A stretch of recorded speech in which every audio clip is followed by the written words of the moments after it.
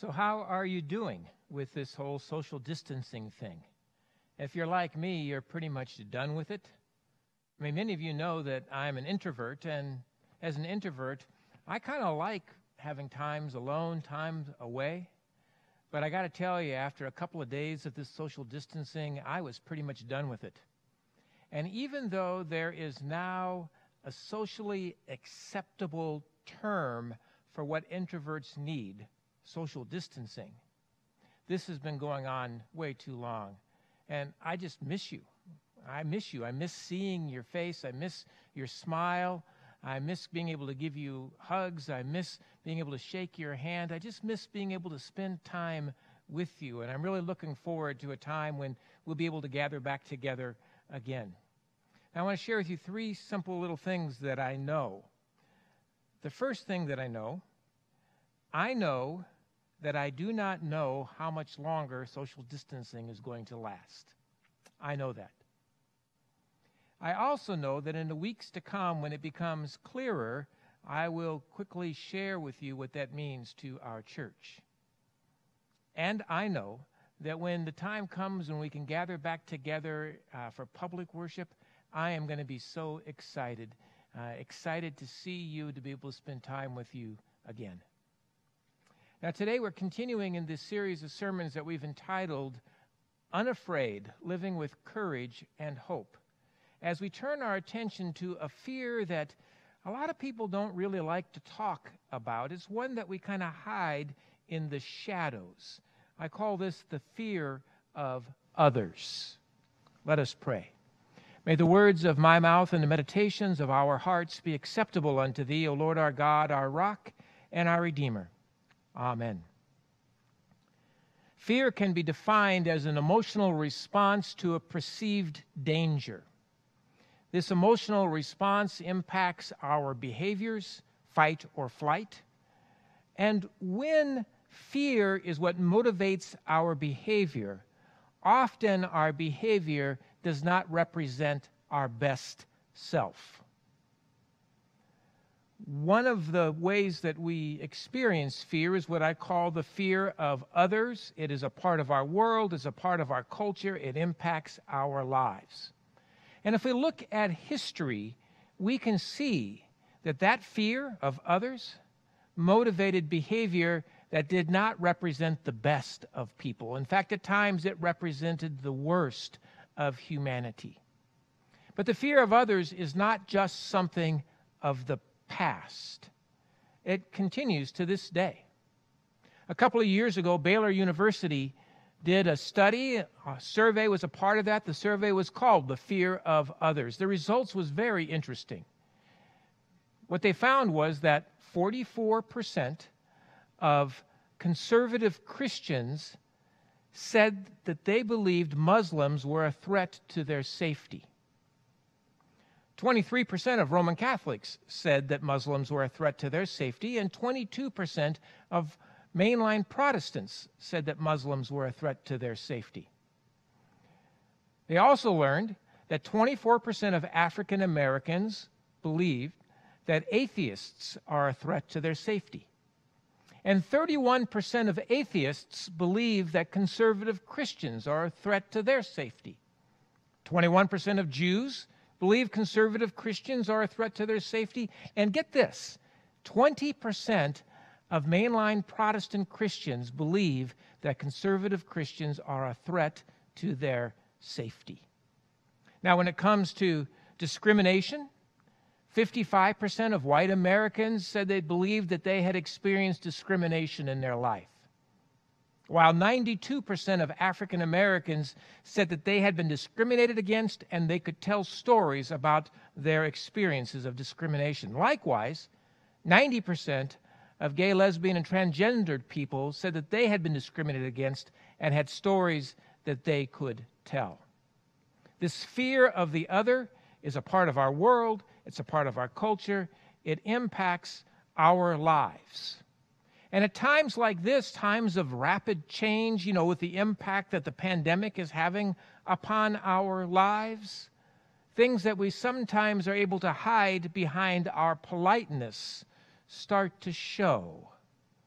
We see it in how it is that Asian Americans are responded to. The Asian Pacific Policy and Planning Council launched a website on March 19th. The purpose of the website was so that Asian Americans could self-report their threats and discrimination that had been perpetrated against them.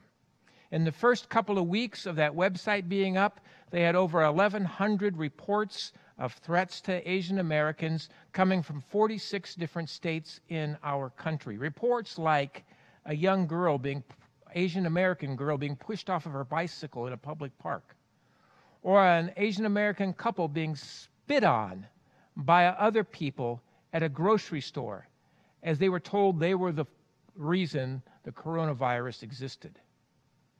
Obviously, this fear of others continues. Jerry and I live in Peccole Ranch, and if you know that area of Las Vegas, there's a green belt that kind of runs through the community. And our house backs up to that green belt. So Jerry and I can sit out in our backyard and we can see people taking walks. For several years, it was like clockwork. There'd be two Asian American couples who would be walking together down the green belt. It was like clockwork until 6 weeks ago. In the last 6 weeks, we have not seen them walking in the green belt one time. What's the change? Maybe their own concerns over how they'll be treated. Maybe. I don't know the reason for this. But I do know that Asian American people in our own congregation have shared with me how it is that they have been treated since the advent of COVID-19. This is a part of our world, a part of our culture. It impacts our lives, the fear of other people. A while back, I read an interesting article that comes from Psychology Today, where they kind of reminded us that the tribe of people we associate with, there's a correlation between the tribe of people we associate with and who or what we fear. By tribe of people, I mean, our people, whoever you would say are your people. For me, my tribe would be the Devereaux, and there's a lot of us, so it's a pretty big tribe of people. But we all have more than one tribe. I'm also a part of this congregation. And so this congregation is a tribe of people, my people. My tribes kind of intersect a little bit, but different gatherings of different people. Psychology Today wanted us to remember that the tribe of people we associate with, that there's a correlation between that tribe and what it is that we fear. And we know that's true. We can just think about politics, for instance. What the tribe of people called Republicans are concerned about and what they fear is very different from the tribe of people called Democrats and what they're concerned about and what they fear. Now, back in the time of Jesus, people were gathered together in tribes, and there was a correlation between the tribes people belonged to and what it was that they feared. We can think, for instance, of Jews and Samaritans in the time of Jesus. They didn't like each other, we know that. Now, Samaria was right in the middle between Galilee and Judea. And a good Jewish man or woman traveling from Galilee down to Jerusalem or back would walk several days out of her or his way to avoid stepping foot in Samaria, to avoid being in contact with a Samaritan. That's how much they hated each other, that they would willingly give up several days of their life just to not see each other. They hated each other. And there is a relationship between hate and fear. Now, Jesus was a Jew, but he did not associate with Jews who had that fear. Instead, as a Jew, Jesus set out to start a new tribe of people, inviting people to be a part of that tribe. And in the process of inviting people to be a part of that tribe, he tried to break down all those barriers of fear that have been established in other tribes. As he would say that in this tribe, we do not fear, instead we love. When Jesus walked from Galilee down to Jerusalem, he didn't walk around Samaria. He walked right through Samaria. And he stopped and he engaged with Samaritans, had conversations with Samaritans, invited Samaritans to become part of his tribe, what we call the people of God, or Christians. This is what Jesus did. He invited people to become part of a new tribe, the people of God, Christians. And this tribe was to include people who otherwise would never really associate with one another. And so we think of this tribe of Christians and how it includes Jews and Samaritans and Gentiles, young and old, men and women, people of different races, different cultures, different genders, different orientations, all gathering together as one people, as one tribe, Jesus' tribe, the people of God.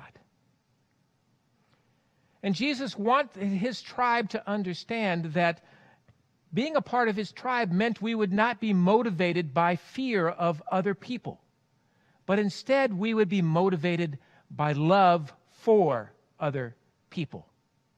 He demonstrated this as he healed people. For example, the stories of him healing people who had leprosy. Back then, leprosy was thought of maybe kind of like COVID-19 is thought of today, in that if somebody had leprosy, they were separated from the rest of the community. In those days, that meant that they were often having to live outside of the city walls, and they had to distance themselves from other people. So much so that if somebody who had leprosy saw another person walking toward them, they had to announce their condition. They would have to bow their head, and they would say, "Leper, leper, leper," just to make certain that nobody got close to them. But in the Gospel of Matthew, we see Jesus heal a man with leprosy, touching the man to bring about healing. And in so doing, he demonstrates for us that we are not motivated by fear of other people, but rather we are motivated by love for other people. That our concern is for other people's well-being. It's a part of being in this tribe, the Christian tribe. Now, Jesus also wanted us to know that though we might be part of a lot of other tribes, that the Christian tribe was to be our primary tribe. In Matthew chapter 6, he said, "Seek ye first the kingdom of God and God's righteousness." That being a Christian and being part of this tribe is our primary tribe, in that it's supposed to influence how we act in all of our other situations, all of our other tribes. So, for instance, I'm part of the Devereux tribe. But how I engage as a Devereux in the Devereux tribe comes from me first and foremost being a Christian. Likewise, I'm part of a political party, but how I vote is not motivated by fear, but rather is motivated by my understanding of what it means to follow Jesus Christ. He is my primary tribe, and he wants us to understand that being a part of his movement, being a Christian, part of the people of God, is to make that our primary tribe. It influences every single aspect of our lives. Every aspect of our lives. And so today, we're living in a pretty difficult time. It's a time of social distancing, a time where there's certainly a lot of fear around us, and a lot of confusion as well.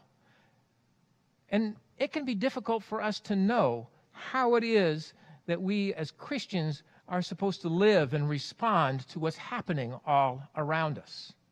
It can be extremely challenging.